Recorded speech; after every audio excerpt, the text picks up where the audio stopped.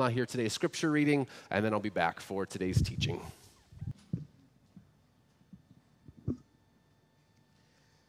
All right, God speaks to us today from Acts 16, 13 through 15, and as well 25 through 33. On the Sabbath, we went outside the city gate to the river, where we expected to find a place of prayer. We sat down and began to speak to the women who had gathered there. One of those listening was a woman from a city of Thyatira and Lydia, a dealer in purple cloth. She was a worshiper of God. The Lord opened her heart to respond to Paul's message when she and the members of her household were baptized. Once, when we were going to the place of prayer, we were met by a female slave who had a spirit by which she predicted the future. She earned a great deal of money for her owners by fortune telling. She followed Paul and the rest of us, shouting, "These men are servants of the Most High God, who are telling you the way to be saved." She kept this up for many days. Finally, Paul became so annoyed that he turned around and said to the spirit, "In the name of Jesus Christ, I command you to come out of her." At that moment, the spirit left her. About midnight, Paul and Silas were praying and singing hymns to God, and the other prisoners were listening to them. Suddenly, there was such a violent earthquake that the foundations of the prison were shaken. At once, all the prison doors flew open, and everyone's chains came loose. The jailer woke up, and when he saw the prison doors open, he drew his sword and was about to kill himself because he thought the prisoners had escaped. But Paul shouted, "Don't harm yourself. We are all here." The jailer called for lights, rushed in, and fell trembling before Paul and Silas. He then brought them out and asked, "Sir, what must I do to be saved?" They replied, "Believe in the Lord Jesus, and you will be saved, you and your household." Then they spoke to the word of the Lord to him and to all the others in his house. At that hour of the night, the jailer took them and washed their wounds. Then immediately he and all his household were baptized. The word of the Lord. Thanks be to God. So my wife and I are making this turn right now where we have been married longer than we were alive before we were married. That makes sense. And as a result, I can honestly say at this point, getting to the point where I've been married most of my life. It's kind of fun. But over that time, of course, you learn a lot about each other. And there have been various tools that we've accumulated over the years that have helped us know each other better and love each other better. So learning my wife's love language, that is primarily a love language of acts of service and not gifts, brought so much clarity as to why she loves it when I clean the kitchen but isn't so thrilled about flowers. Important to note. As an extrovert, okay, me, though I do sometimes like my alone time, I actually get most of my energy from being around people. My wife, though, who is a heavy introvert, likes being around people, but gets most of her energy from being alone. Now, the reason why that's been super helpful, and I wish I had known that a really long time ago, is that I used to take it really personally when she didn't want to be with me, as though there was something wrong with me. It wasn't that way. It just was something that she needed in order to feel recharged. And for those of you here who are introverts and you have extrovert friends or extrovert spouses, you know exactly what I mean, I'm sure. But here's the beauty of this, in getting to know each other in these ways, is that there is power in knowing someone so intimately that you know what they need when they need it. And this is true in everyday rhythms of life, but it's especially true when you are in the most desperate times of need for love and support and care. And Acts 16 presents a glimpse of God's ability and desire to do what you need when you need it. He knows you to the very bottom and intervenes in your life in the exact ways that you need him to. Now, if you've been with us in this Acts series, you know that week over week, We've seen how the gospel message has been spreading throughout through the early church, and how God has been using ordinary people to do these extraordinary things. And we've seen how the gospel is creating this unprecedented, diverse community. We've seen the power of the gospel do amazing, amazing things. And we've seen, just as God was using ordinary people in ordinary times back then to do extraordinary things, even today, He's using ordinary people, ordinary times to do extraordinary things. And here in Acts 16, we get to see another glimpse of the far-reaching power of the gospel message. Specifically, what we see is that the gospel is ultimately God intervening in our lives in the exact ways that we need Him to intervene. And so what I want to do, I want to take a look at the three stories that we just heard read, three little vignettes that show us how God goes about intervening in very specific kinds of ways. And so what I want to do, I want to look at those stories of those people, and then I want to take a look at your story, and then finally I want to look at our calling. So let's look at their stories of intervention, your story of intervention, and our calling of intervention. So first, the stories of intervention. Again, here we have these three stories, these three people that Paul and Silas end up meeting on their missionary journey in Macedonia. They are three people that God knew, that God saw, and that God approached in the very specific ways that they needed to be approached. First, we have this woman named Lydia. Now, we know a few facts about her. Verse 14 tells us that she was a dealer of purple cloth, and then verse 15 tells us that she owned a home. Now, the reason why those are important facts is because purple dye was very expensive in those days. Only the elites could have afforded such products. Plus, the fact that she owned her own home meant that she was likely, altogether, a very wealthy, put-together, successful woman. Okay? Important to note about her. We also know, though, that she was a religious, spiritually seeking woman.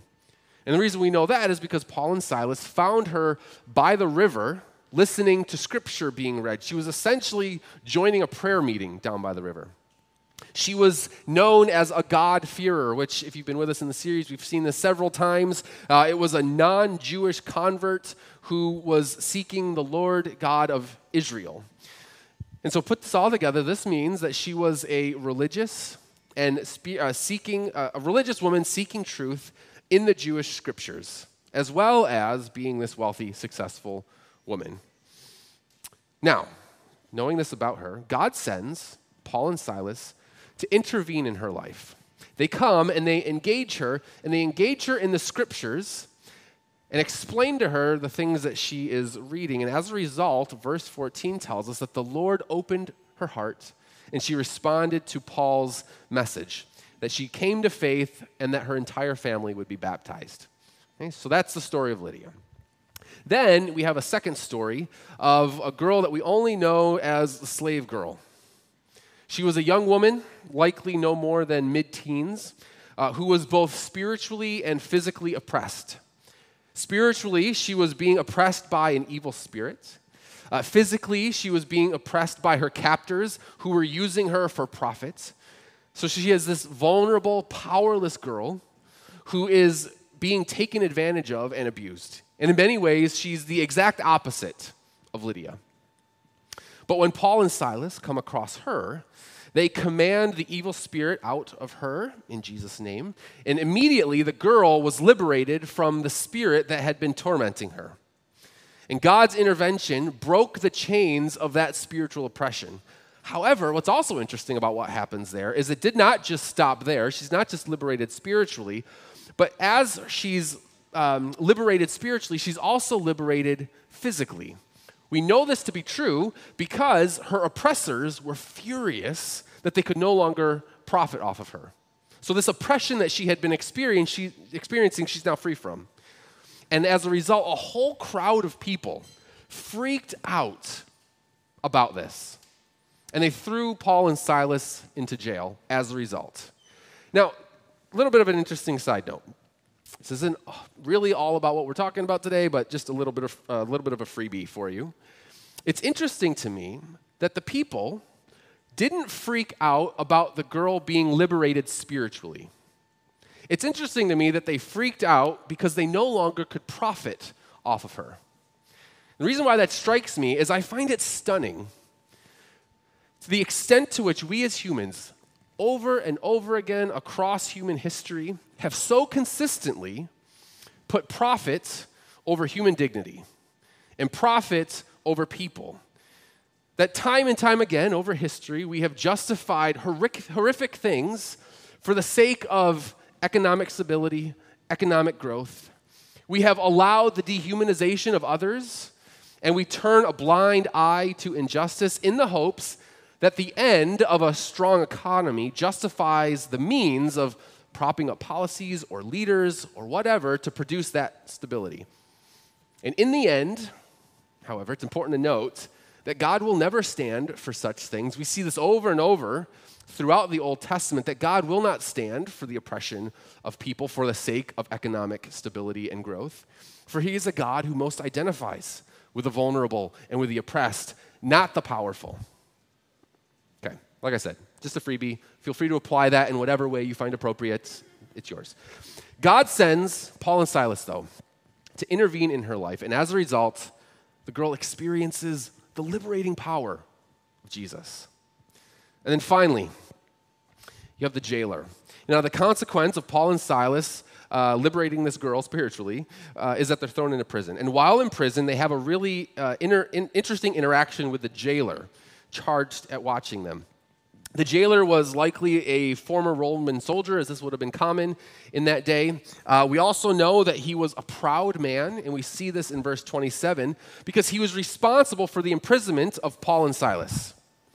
He also was likely used to very harsh treatment of these prisoners. And what I find to be interesting, more than likely, this man was actually involved at some level in their torture. But when he thought that they had escaped, he knew that he'd be executed for allowing them to get away. And so, because he lived in this brutal shame and honor culture where mercy and grace were not virtues, to avoid the shame of public disgrace and public execution, he prepares to kill himself for having let these prisoners go. But here's what I find to be interesting. If you notice, Paul and Silas, they didn't actually escape. And the reason why that's interesting is that the last time we saw something similar to this was back in Acts 12, where Peter is freed from prison by an angel who comes in and takes off Peter's shackles, and as a result, Peter just kind of walks out of prison, real stealth-like. However, here, we don't have a quiet angel sneaking around a prison, but rather we have a violent earthquake that wakes up the guard. And the question, of course, then, is why does God do it this way? Why not sneak Paul and Silas out all stealth-like? Well, it's because God was not intervening here on behalf of Paul and Silas. This was not a prison break. Rather, God is intervening on behalf of the jailer. The jailer was a proud man who desperately feared public shame. So God intervenes with a tangible experience of grace. God sends Paul and Silas to intervene in this man's life by keeping them in the cell so that they could tell this man of Jesus, the one who takes away all of our shame. And you can only imagine, given that he was the one to ensure their imprisonment, that he would have felt quite moved and loved by this act from them, especially given likely what he has already done to them. Okay, let me stop there, because that's a lot of backdrop.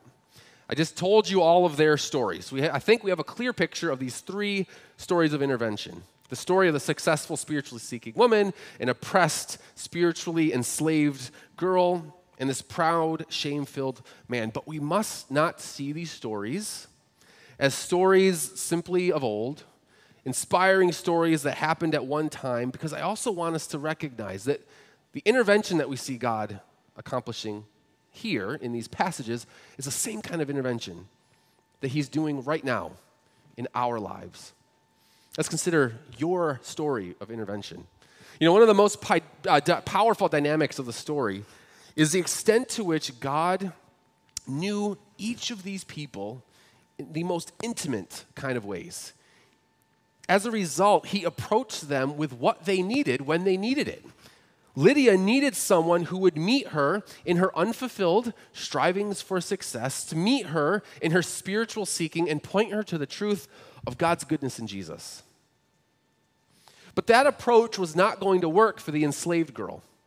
For what good was a simple Bible study and prayer meeting down by the river when she was trapped in bondage, unable to break free to go down by the river even if she wanted to?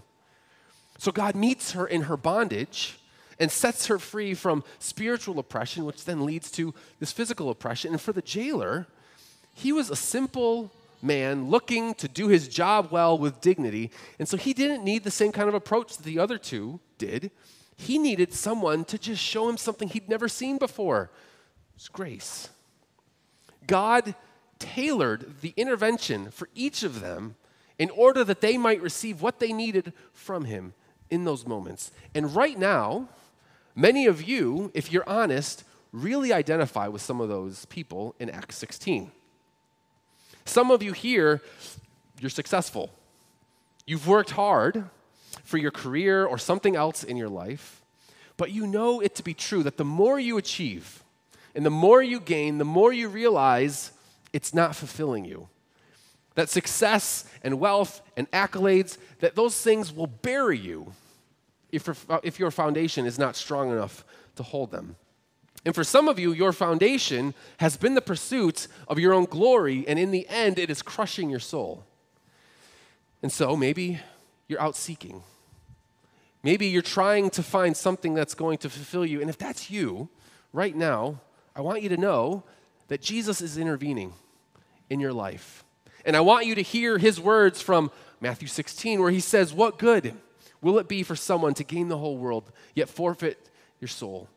He's intervening to tell you what he says in Matthew 6, that you ought not store up for yourself treasures on earth, but rather, as he says in Matthew 11, "Come to me, and I'll give you rest." Maybe for some of you, you are spiritually seeking. You are lost and unsure about what to believe about God. You are like Lydia sitting by the river. This worship service right now is your river. You're seeking. You are seeking and desiring more, and I want you to know that Jesus is intervening in your life right now to tell you what he said in Matthew 7, "Ask, and it will be given to you. Seek, and you will find. Knock, and the door will be opened to you." He says in John 14, "I am the way, the truth, and the life, that I am the only way to the Father." Hear these words from Jesus. He's intervening for you, saying, "Come to me." Maybe some of you in some ways more identify with the enslaved girl. Some of you are experiencing oppression and bondage. You are in desperate need of liberation. And that can take all different kinds of forms. Maybe some of you, you're trapped in the bondage of lust and sexual sin. Maybe some of you, you're trapped in the bondage of addiction or substance abuse. Maybe some of you are trapped in the bondage of anger or hatred or fear and anxiety. I don't know, everyone listening, but maybe you are literally trapped in actual demonic oppression right now. And maybe some of you, you're actually trapped in some kind of actual slavery. I want you to know Jesus is intervening. And I want you to hear Jesus' words from Matthew 28, that all authority in heaven and on earth has been given to him. And that he sets people free. John 8 says, "The truth shall set you free." Jesus is that truth. Jesus is liberation. And I want you to also know that spiritual liberation will have physical liberation implications. For God calls his people, his church, to be a people that proclaim liberation and invest themselves and be part of liberating people physically by joining with him in crushing the physical effects of spiritual oppression. And we see spiritual oppression all over the place with physical effects. An example, maybe at the civic level, the eras, just as an example of slavery and Jim Crow in our own nation, those were demonic oppressions. It was a spiritual warfare happening in those times. And God calls his people, his church, to stand against that spiritual oppression. And as a result, it came with physical implications, physical restoration. We see those same kinds of things now. There are demonic systems in place that we are called to push against as God's church. You're also going to see this on personal levels as well. If you are in bondage, whatever that bondage might be, some kind of spiritual bondage that produces addictions, some kind of demonic bondage, some kind of actual slavery, I want you to know that on a personal level, God gives us his people, his church, to help lead us in the victory that Jesus accomplishes for us. And so, I want you to know, if you find yourself there, that you ought not struggle alone. To experience the liberating power that Jesus accomplishes through his people, he is intervening right now. And some of you, finally, are full of shame. Your failures define you in a way that is crushing your soul. And it's leading you to even contemplate whether or not life is worth living, much like the jailer. And some of you are longing for clarity about who you are because you feel lost and you feel uncertain and you feel lonely as a result. And some of you, you would rather die than be a disappointment or to face the consequences of your failures or face those whom you've hurt or disappointed. And I want you to know that if you're feeling that way, Jesus is intervening right now. Because like Adam and Eve in the garden, your shame is leading you to want to hide away. But Jesus is here to tell you that you are likely hiding in the wrong place. It's interesting to me, if you want to hide as a result of your shame, that could be a good thing as long as you find the right place to hide. And Colossians 3 tells us this. This is where we ought to hide if you feel shame. Colossians 3 tells us to set your mind on things that are above, not on things on earth, for you have died, and here it is, your life is hidden in Christ, in God. Hide yourself in the perfection of Jesus, the perfection that covers and cleanses and restores. For it's that perfection of Jesus that is your righteousness as you trust in him. And so look to him and what he says about you and hear him say the words that he says in John 14, let not your heart be troubled, but believe in me. Come to me and I'll give you rest. Jesus is intervening in your life now. And he's calling you to himself that you might experience in him profound, life-changing ways.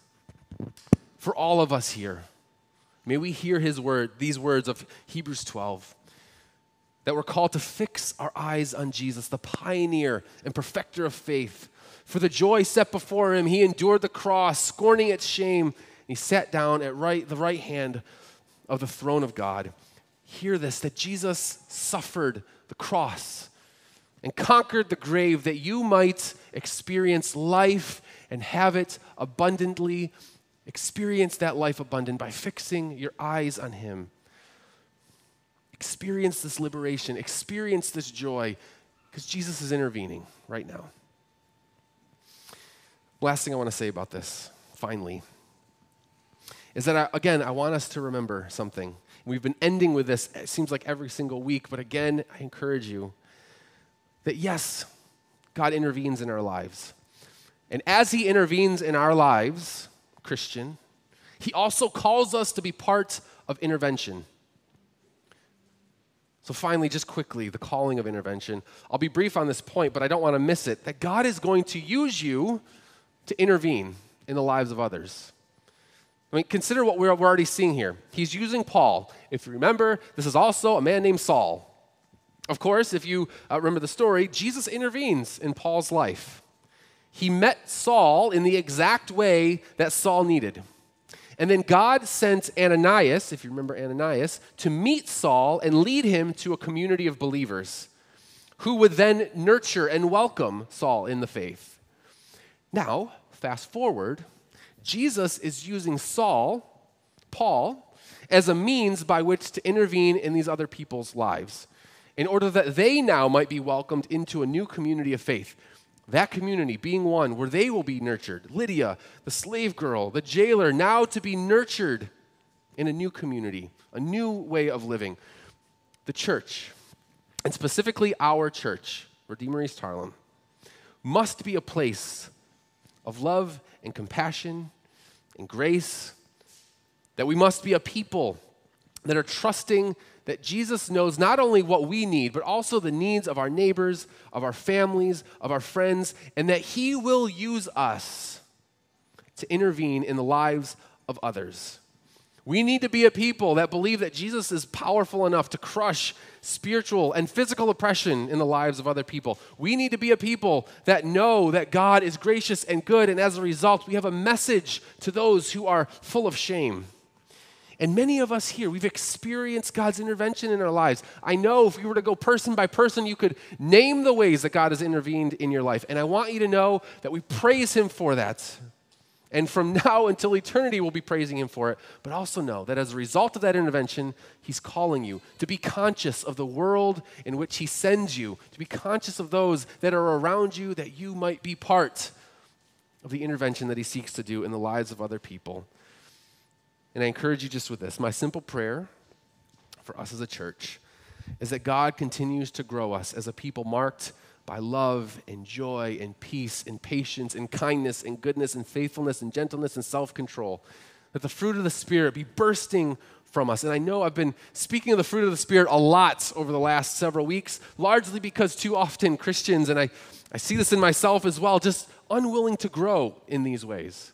But I'm calling all of us to seek the Lord that he might grow these things in us, that we might be vessels of the gospel message into the places that he sends us, that we might proclaim the faithfulness of our God wherever we go. Let's pray. Father, God, we acknowledge the ways that you have intervened in our lives. I know each one of us can think of the ways that we needed you, and as a result of that need, you met us there. And God, we thank you for Jesus, for the work that he has done to make it possible for us to know you. We praise you for these things. But God, we also acknowledge that you now call us to be a people that go out to take this message that transformed us. You call us to now take it to others. That you will use us as a means by which you intervene in the lives of other people as well. So would you give us eyes to see what you see, give us ears to hear what you hear. Would you break our hearts for what breaks your heart, and may you lead us to those you desire us to share the good news of the gospel with. We trust that your Spirit goes with us. Your Spirit goes before us. So give us confidence as we speak. We ask all this in Jesus' name. Amen.